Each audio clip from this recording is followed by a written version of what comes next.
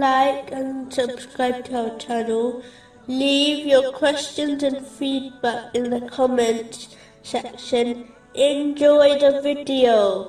Continuing from the last podcast, which was discussing chapter 24, verse 6. And those who accuse their wives of adultery and have no witnesses except themselves, then the witness of one of them shall be 4 testimonies swearing by Allah that indeed he is of the truthful.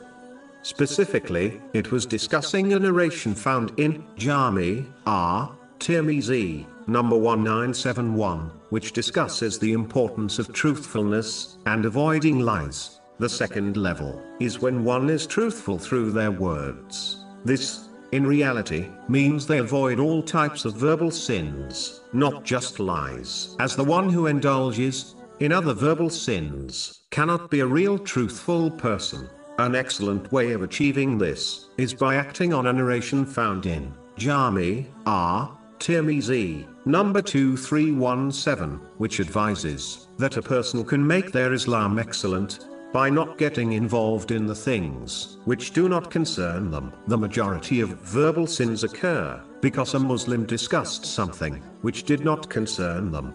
The final stage is truthfulness in actions. This is achieved through the obedience of Allah, the Exalted, by fulfilling His commands, refraining from His prohibitions, and being patient with destiny, according to the traditions of the Holy Prophet Muhammad, peace and blessings be upon him, without cherry-picking the actions or misinterpreting the teachings of Islam, which suit one's desires. They must adhere to hierarchy and priority order set by Allah, the Exalted, in all actions. A separate podcast series titled Truthfulness has been produced, which discusses this topic in detail.